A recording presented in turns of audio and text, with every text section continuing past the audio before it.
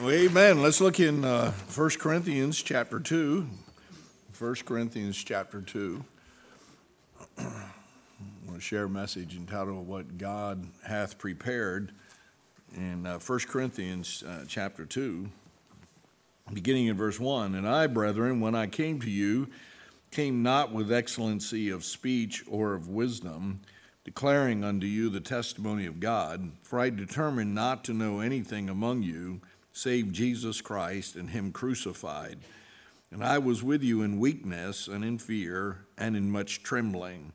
And my speech and my preaching was not with enticing words of man's wisdom, but in the demonstration of the Spirit of power, that your faith should not stand in the wisdom of men, but in the power of God. Howbeit we speak wisdom among them that are perfect, yet not the wisdom of this world, nor of the princes of this world that come to naught. But we speak the wisdom of God in a mystery, even the hidden wisdom, which God ordained before the world unto our glory. Which none of the princes of this world knew. For had they known it, they would not have crucified the Lord of glory. But as it is written, eye hath not seen, nor ear heard, neither hath entered into the heart of man the things which God hath prepared for them that love him. Let's pray. God, we're so thankful tonight to be able to word of God before us. And Lord, we're just thankful that we can experience an anointing and touch of God each and every day, Lord, as we read the word and as we fellowship with you in prayer. And God, I pray that you would help us to be sensitive to what you want to reveal to us, Lord, and the things that you have prepared to do in our lives and certainly in our ministry, Lord. And I pray that we might be able to leave here with a sense of understanding the will and the way of God for each of us. Lord, we're just thankful that grace is always sufficient to save us. And Lord, we're just thankful, Lord, that grace not only will save us, but it will keep us, it will stir us, it will strengthen us, it will enable us, Lord, to be able to enter into these things that you've prepared. And so, God, I pray for your blessing on the preaching of the word of God in Jesus' name. Amen. Our text verse is verse 9. Says, but as it is written, eye hath not seen, nor ear heard, neither hath entered into the heart of man the things which God hath prepared for them that loved him. And so what God hath prepared. I really believe with all my heart that the Lord has a perfect will for each of us. And I really believe that God has prepared things for us to be able to experience and enjoy. But the problem is this, as Paul states here, the things that God has prepared for us, my eye can't see it. And he says, eye hath not seen. And in the physical realm, you can't see the spiritual things that God wants to do in your life. And so my eye cannot see it. He says here that the heart cannot hear it. The ear cannot hear it, and the heart, I'm mixing it all up here while I'm trying to look at my notes and read the thing and try to compare them. I'm just going to read the verse. Eye hath not seen, nor ear heard, neither hath entered into the heart of man the things which God hath prepared for them. So my heart cannot see it, my ear cannot hear it, and my heart cannot feel it. Amen. I knew I'd get it out. Amen. And when we look at things through the flesh, through the carnal aspect of our lives, you cannot comprehend the amazing things of what God wants to do. I remember years ago when I got saved and I felt God calling me to preach. I never dreamed that I'd be able to experience all that I've been able to experience in some 35 years or so of being saved. It's been an amazing journey. It's been an amazing life to watch what God has done. God had prepared for something for my life.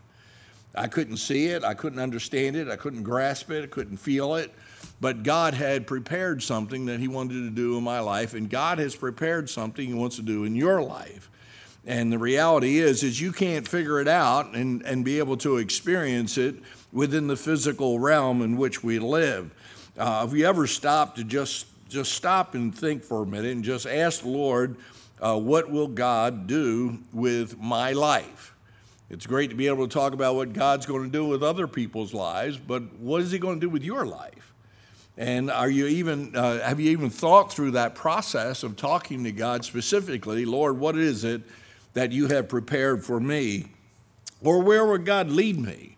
What direction would he want me to go? Or what would he want me to fulfill? Or what would he want me to accomplish for his glory?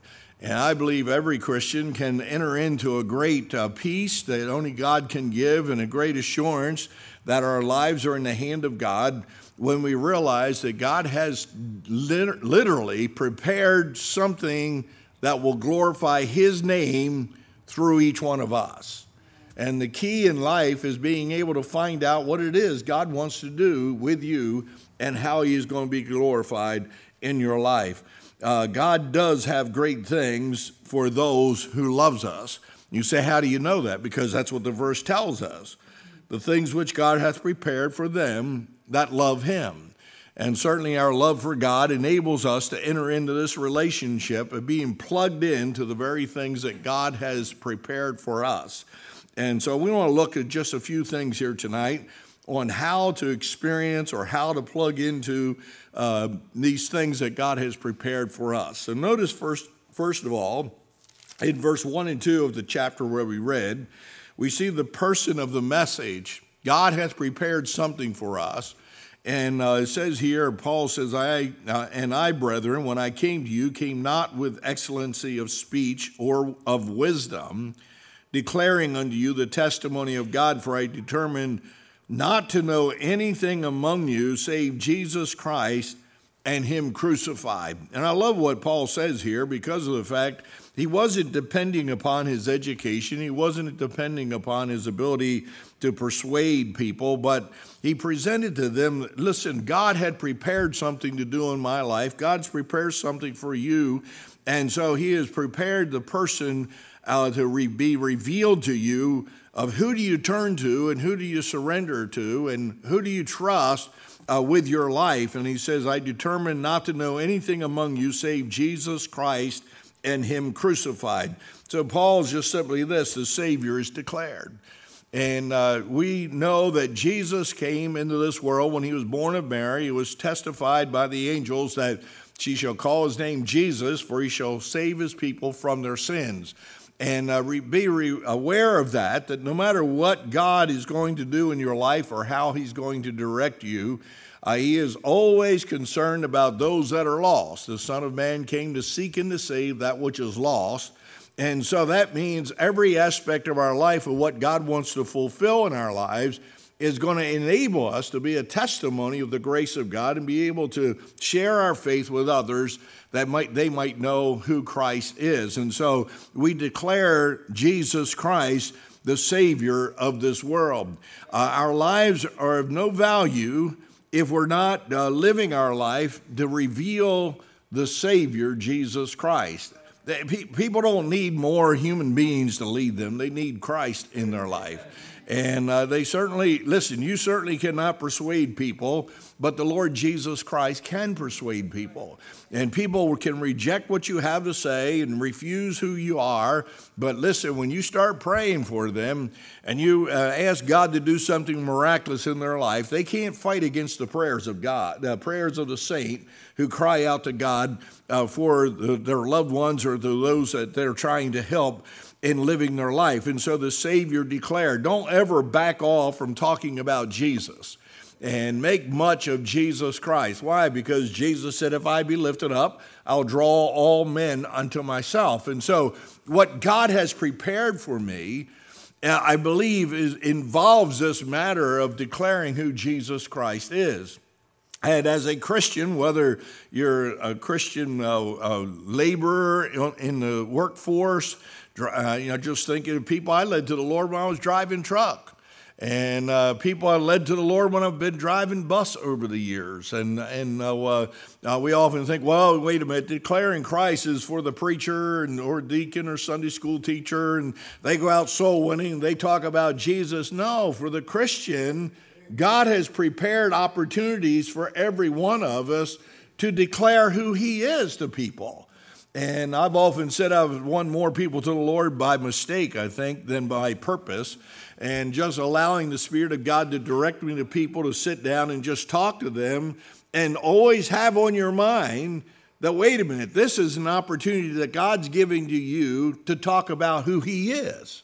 And if we believe in the providential leading of God, then God doesn't direct us to people just for the purpose of us coming in contact. He directs us to people so that we might have an opportunity to declare who Jesus Christ is.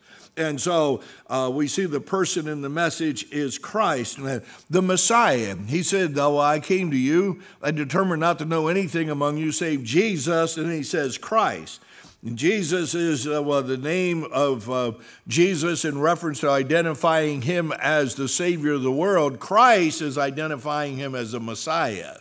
He is the anointed one of God. He's the one who fulfilled the promise of God all the way back in Genesis 3:15, when God said he would be put in enmity between the seed of the woman and the seed of the man. And so God said that he would provide a Savior that would come, the anointed one. And finally, when Peter and the other disciples are with Jesus, Jesus asked him, whom do you say that I am? And Peter said, thou art the Christ, the Son of the living God. And so he understood very clearly this connection with Christ was the Messiah was being revealed, that he was the anointed one of God. And so when we present Jesus, let's present him for who he is. He is the Son of God. And there is no other Savior. There is no other one that was God in the flesh. There is no other one that fulfills the prophecies of the Old Testament. And so our person that we present in the message God gives us is God has prepared an opportunity for us to show who the Savior is and who the Messiah is. And then he says this, I determined not to know anything among you save Jesus Christ and him crucified. And, if we walk in the light as he is in the light, we have fellowship one with another. And the blood of Jesus Christ cleanses us from all our sins. And so the sacrifice that was needed to satisfy the demands of a holy God is Jesus Christ. And so what does that do for us? It eliminates man's works. We talked about that this morning. Man is saved by the grace of God and the grace of God alone. By grace through faith, we're saved. And so if we'll present to people Christ as the Messiah who sacrificed himself, they can come to the conclusion very quickly that there is absolutely nothing that I can do to save myself or to be right with God, because I must come through Christ and Christ alone. Paul knew what God had prepared for the Corinthian believers was for them to be identified with who Jesus Christ was and what he did for them. Nothing else was going to change their conditions. Nothing else was going to enable them to draw closer to God than knowing the sacrifice that was needed for them to be saved. So it eliminates man's works. It elevates God's grace. And I'm not going to spend a lot of time on that because we talked much about grace this morning. But let me just say this, that grace is the thing that is necessary to not just save us, but to keep us and enable us and strengthen us for the task and the will of God to be fulfilled in our lives. God has prepared something special for us, and we cannot experience it and enter into it apart from the grace of God. And so we find this sacrifice that Christ fulfilled eliminates man's works, elevates God's grace, and exasperates Satan's plan. Amen? That'll preach, brother. But you talk about a frustrated individual, it's Satan. And I was thinking we were doing choir practice today, and we were singing that song again, Meanwhile Back at the Cross. I can't wait till we sing it. And I might just start singing it myself, I'll tell you. But it just deals with this whole thing about Satan's desire and his will and what he thought he was accomplishing, and he accomplished absolutely zero, nothing. And the amazing thing is that God has a plan, and he wants to do something miraculous through our lives. And when he does that through Jesus Christ, it frustrates Satan. I'll tell you one thing, it shakes him up because his works are failing. His victory is lost. Christ Jesus is the King of Kings and the Lord of Lords, and the Christian stands against Satan. And when we rebuke Satan in Jesus' name, he has to flee from us.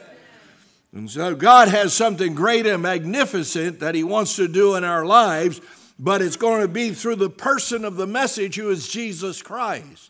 And Paul says, well, wait a minute, I needed to reveal to you that wait a minute, it hasn't entered into we haven't seen it with our eyes, we haven't heard it with our ears, we haven't felt it in our hearts, but God has something that he wants to do miraculous in your life. And he wanted him to know that's going to be experienced through Jesus Christ. Well, not only does it exasperate Satan's plan, but it exonerates the sinner. And I'll tell you, once you're saved, you're born again, you've come to Christ. I mean, you've been set free from the bondage of sin. You've been transported out of the pits of hell into the glories of heaven. You have taken on the robe of righteousness of Jesus Christ. And because of that, you're no longer condemned and judged for your sin, because the sin is under the blood of Jesus Christ. And so God has something miraculous he wants to do in your life.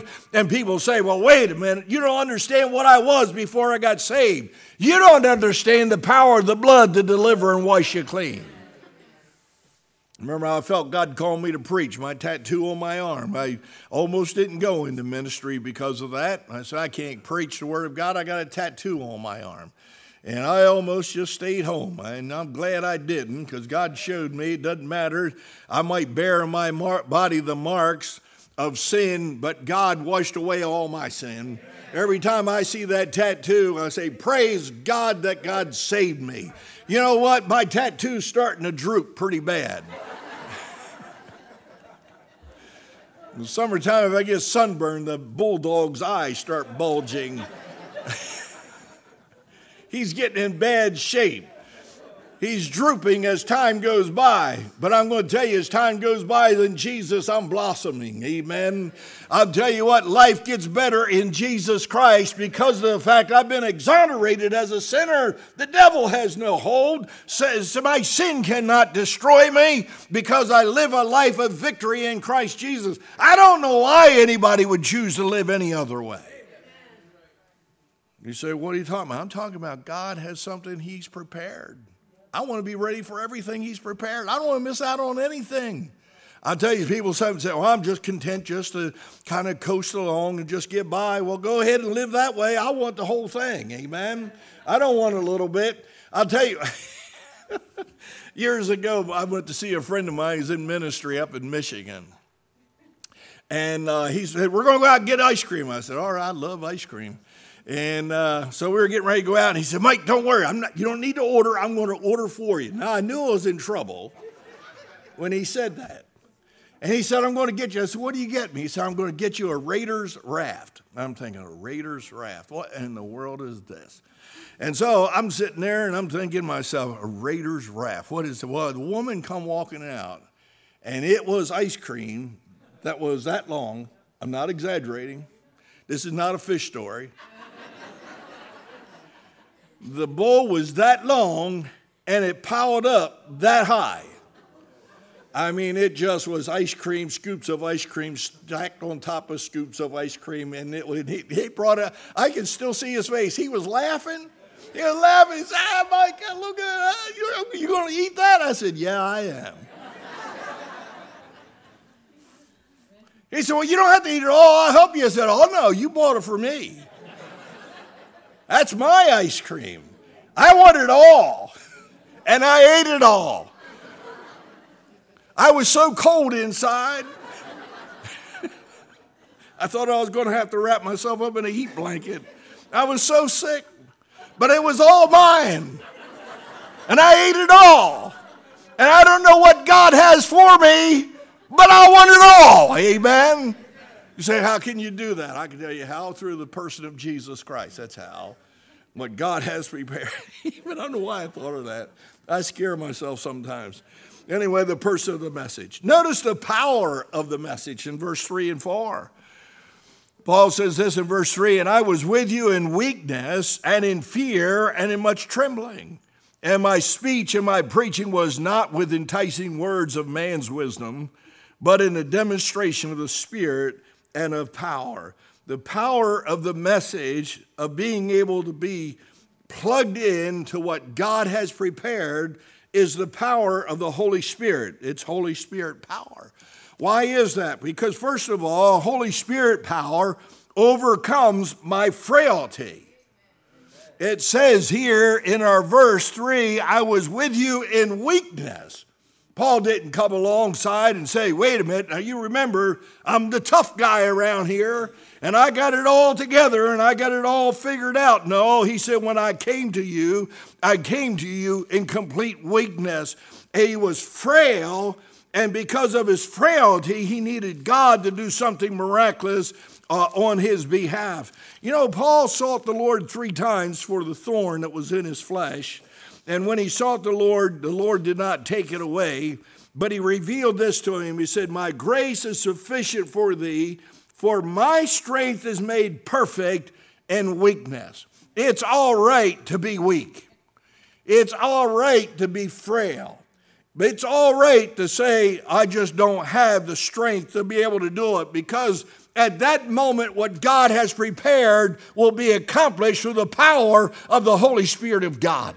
Now, saints of God, I want you to know tonight, if there's one thing that needs a fresh experience among believers in Christ, is the fire of the Holy Spirit of God.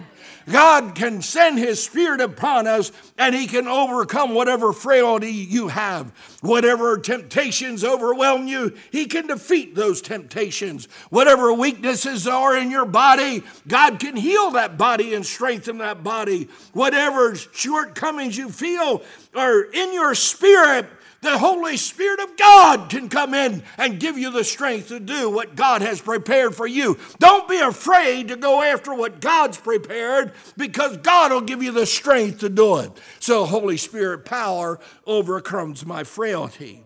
Not only that, but it removes my fear. It says, I was with you in weakness and in fear and in much trembling. I mean, Paul just simply to say this, I was scared to death. I know one thing, when we left before Bible college, I was scared to death. I'll tell you what, it was a scary thing. I was 28 years old. My wife was only 18 years old. No. But everything we know, I mean, she never had been away from home. She'd never been anywhere. Just in Salem girl. She'd never been anywhere. I mean, we get married. We're only married for about 1.5 years, 2 years. And we get saved, and God calls us to preach.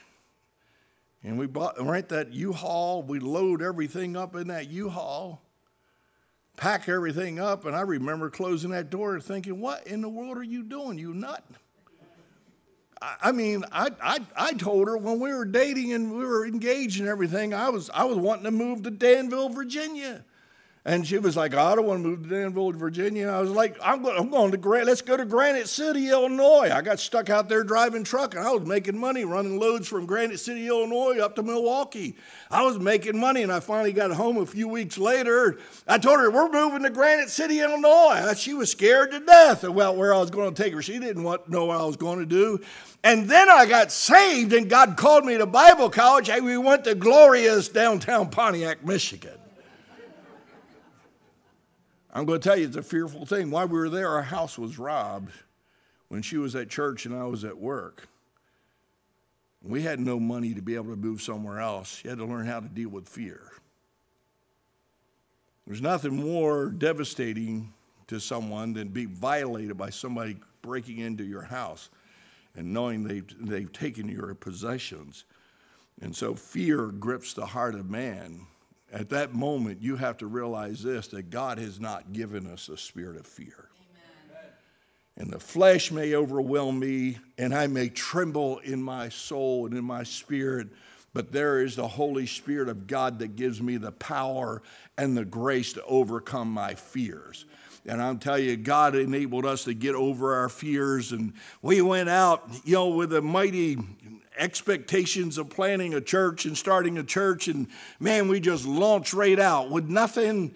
I remember going up to rent a house, and the woman asked me, we found a house, and I told her, I said, we needed like $1,625 to get in that house. She asked me, she said, how are you going to pay for that? I said, well, I'm getting a job, and God will take care of it. And she said, well, how are you going to give us the deposit? I need a deposit in 2 weeks. I said, well, you take a $20 down payment? She said, are you kidding me? I said, no. And I'll tell you, fear started to grip my heart, and God's Spirit just came upon me and reminded me, I'll take care of that bill. And I gave her that $20. She said, okay, but 2 weeks, I need $1,625. I said, that's fine. Here's $20. Hold the house. And I'll tell you what, 2 weeks later, I had $1,625. God's Holy Spirit will wipe away the fear. I remember my wife and I bought our house. I went to look at the real estate. I talked to a real estate agent, and they told me what the cost of the house was and this, that, and the other. And I said, well, we'd like to go take a look at it. She said, you know, it is customary to put a deposit down on a house if you're going to go look at it. And I was like, okay, well, how much do you want down? She said, well, generally, maybe $1,000. I said, well, will 100 do? All I had was $100. And I had to take that out of my insurance policy. $100 is all I had. And I'm going to tell you, you talk about shaking. When we went to sign that mortgage, my wife will tell you, it's a wonder they could read my name. I was shaking. I never borrowed so much money in all my life. And I wrote that down there, and God provided, being a veteran, being able to get a mortgage through VA and all this. I'm just saying this, we fall short of things that God wants to do in our lives because we're afraid to step out and say, what has God prepared? I'm telling you, God's been faithful to us over the years. And I've found this, if God be for us, who can stand against us? I don't need to be gripped with fear. I cannot see what's going to happen. I cannot hear what's going to happen. I cannot feel how it's going to work out, but I have a God that I can trust, and he takes away all my fears.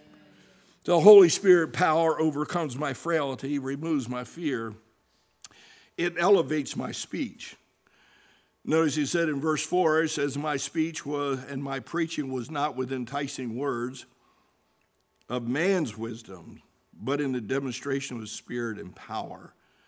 Paul was an educated man, but I'm going to tell you, Paul did not appeal to the believers and to the church that was in Corinth through enticing words, but rather he allowed God to build up his words. I mean, when God called me to preach, I'm thinking, you got to be kidding me. I can't pronounce all these words. I didn't get hooked on phonics when I was in school, amen? I went to high school, I was on a 5th grade reading level. And I'll tell you, I started reading the Bible, and I started coming across all these names. I'm like, Lord, you want me to preach on these people? I can't even pronounce their names. Then God called me to come here to be the pastor, and I just saw all these names. I'm like, I can't pronounce those names. I mean, where's George and Jones and all these simple type names that you can say. I'm a country boy. I'm a farm boy. Everybody was just, Waggle, or they were, what was that? I can't even remember their names down there. Anyway, it doesn't matter. Just easy names to say. And I came up here and all these hard names I got to figure out how to say, And I thought, these people don't want to hear anything that I have to say. I can't even talk right. I don't even have clear speech. I remember in Bible college, I used to mumble all the time. And I have to fight that now. My voice teacher made me sing a song that was entitled They Crucified My Lord. The words in it was, they crucified my Lord, and he never said a mumbling word. She made me sing that publicly. She said, Mr. Waggle, you're going to be a preacher. You got to stop mumbling. You need to speak clearly. And I was like, good night. And so I said, nobody's going to ever listen to me. But God had something he wanted to do in my life. And let me tell you something, I can talk, I can preach, and it can come across all mumbled and jumbled and all mixed up. And I might forget the verse, and I might read the wrong chapter, and I might get the wrong sermon notes. I don't know. I've done that before, amen. and all this, that, and the other, but God's prepared something. And when I stand up and proclaim the good news of Jesus Christ, the Holy Spirit unjumbles it all and helps people understand what it says. The power of the message of God. God has something great for you. Don't be afraid to step out and fulfill what God has for you. So we see the person of the message, the power of the message.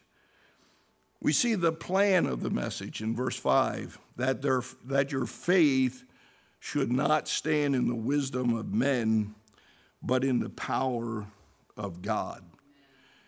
The plan of God is not for us to stand in the wisdom and the power of men, but we're to stand in the power of God. So faith that stands. God wants you to have faith that stands. Not faith that wavers, not faith that is present when everything's going smooth, but faith to stand. In Ephesians chapter 6, verse 13 says, wherefore take you on unto you the whole armor of God, that you may be able to withstand in the evil day, having done all to stand.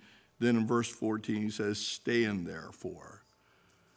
Faith that stands. The plan of God is for you just to trust him and not waver in your faith, but just believe that he has a plan. He has something prepared for you.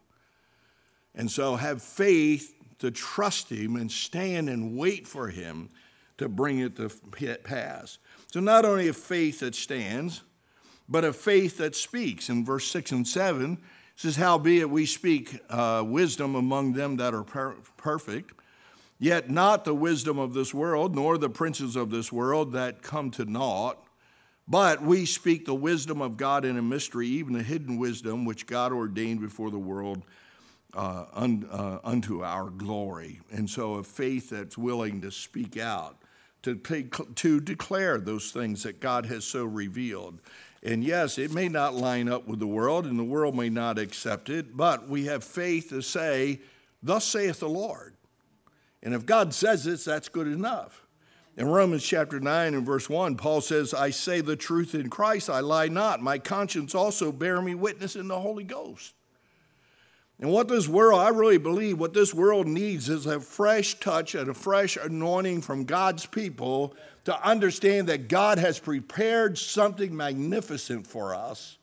And all we have to do is have faith to stand where God wants us to stand, and faith to speak the things that God wants us to speak, speaking the truth in Christ Jesus, and let God sort out the pieces, amen? Let God bring it to pass. I want everything that he has for me. So faith to stand, faith that speaks, and a faith that surrenders. In verse 8 of our text, which none of the princes of this world knew, for had they known it, they would not have crucified the Lord of glory. A faith that surrenders. And he's saying, simply saying this, those that accused Christ and those who tormented Christ and those who crucified Christ, they did not understand what God had prepared, because God had prepared a man to be sacrificed. God had prepared the one who would redeem the world. If they knew what God's plan was, if they had witnessed and experienced what God had prepared, they would have never crucified Jesus Christ. But in their ignorance and their refusal to surrender to Christ, they crucified him. So what does faith that surrenders do? First of all, it obeys Christ and it does not oppose Christ. So when you think of what God has prepared, just obey Christ. Whatever he says, do it. If he says this is how your marriage should function, if this is how your family should function, then do it. You say, well, I just don't understand how it's going to work out. Just do it. You don't have to see with your eye. You don't have to hear with your ear. And you don't have to feel with your heart. Just simply surrender to Christ, obey Christ, because God has prepared something for you, but you'll not experience it if you don't have faith to believe and to surrender yourself completely. So obeys Christ and does not oppose Christ. Faith that surrenders loves Christ and does not hate Christ. Don't ever get upset with God. Don't ever get upset with God. God is always good, and God always has our good on his heart. And listen, whatever it is you're going through or whatever it is that is happening in your life, God has prepared something miraculous. God has been prepared something magnificent. But in order for you to experience that, you've got to go through the trial. You've got to go through the difficulty. He's got to grow us in grace. And so the plan is just simply this: have faith that'll surrender in that you love Christ no matter what happens. Don't get angry with God, because God always has a good outcome for you if you can just trust him in faith. Well, faith that surrenders lives for Christ and does not live for the world.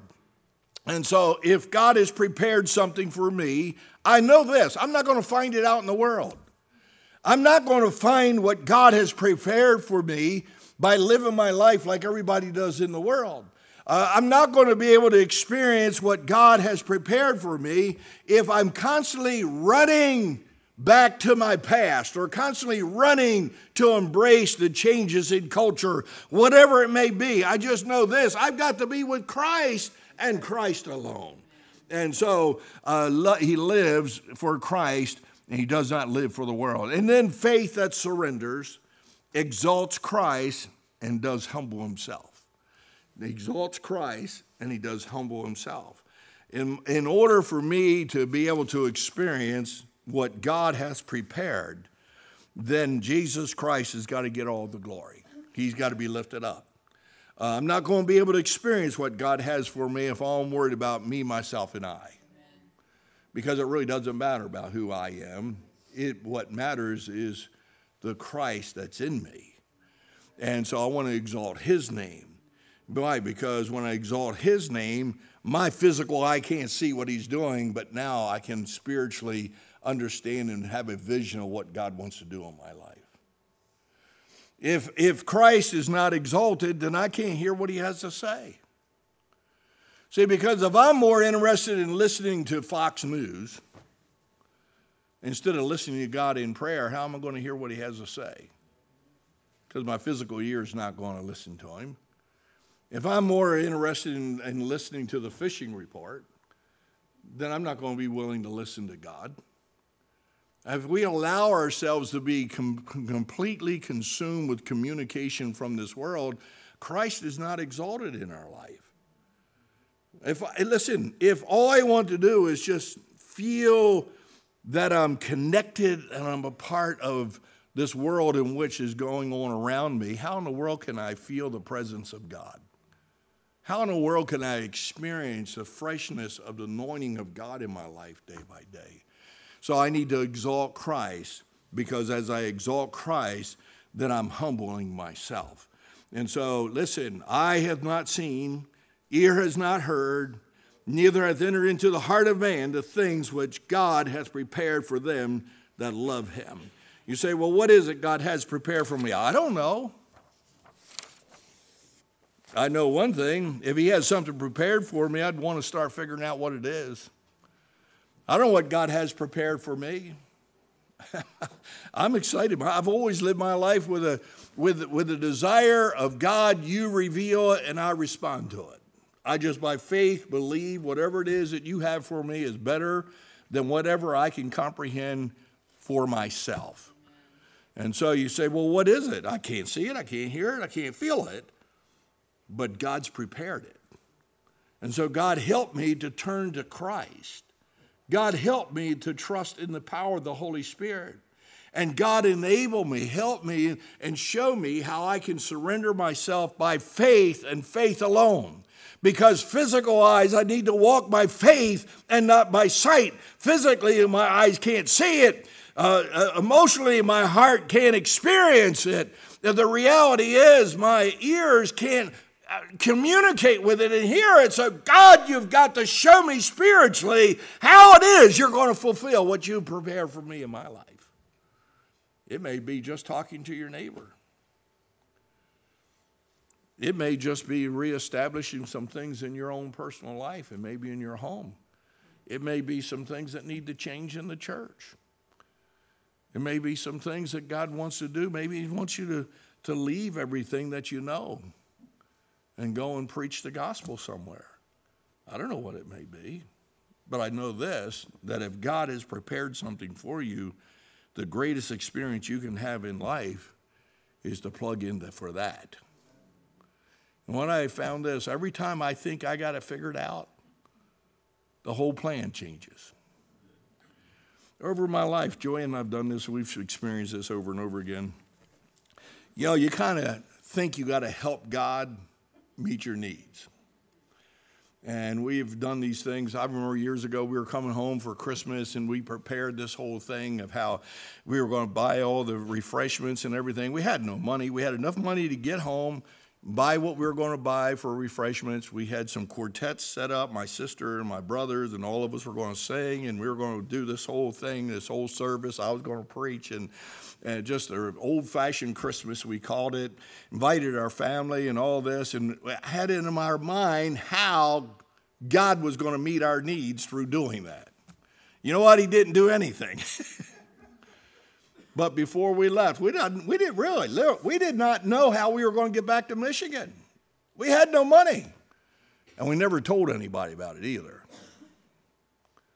But before we were ready to leave, I even forget who it was. Somebody gave us money.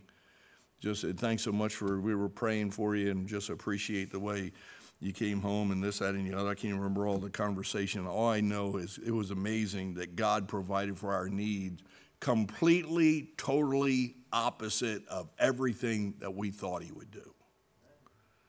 And I found this, I can't outmaneuver God. God has prepared something for me. He's prepared something for you. Stop trying to figure out how you can help God get it done. Just have faith to believe that he'll do it. And then be ready to move into it when God starts opening the doors. You say, that doesn't make any sense. I know it. And I never make any sense. But I'll tell you what, it's fun. There's never a dull moment. I'll guarantee you that. But God is faithful. He's always faithful. And eye has not seen, ear has not heard, neither has entered into the heart of man the things that God hath prepared. Oh, God, help us to enter into that preparation. Let's pray. Father, thank you. What great grace is extended to us. What an experience we can have, Lord, because of the fact that you are so gracious and willing to prepare us, Lord, for a life that would glorify our Father in heaven. Lord, we have to be honest and we have to confess that we really don't comprehend all of that. But we believe it. We have faith to trust you with it. And so, Lord, will you open a way for us to be able to experience and fulfill the great things you have prepared for us. I believe with all my heart, Lord, the future is as bright as the promises of God. And thank you, Lord, that you prepared these things for us. Be glorified in us, we pray. In Jesus' name, amen. Let's stand.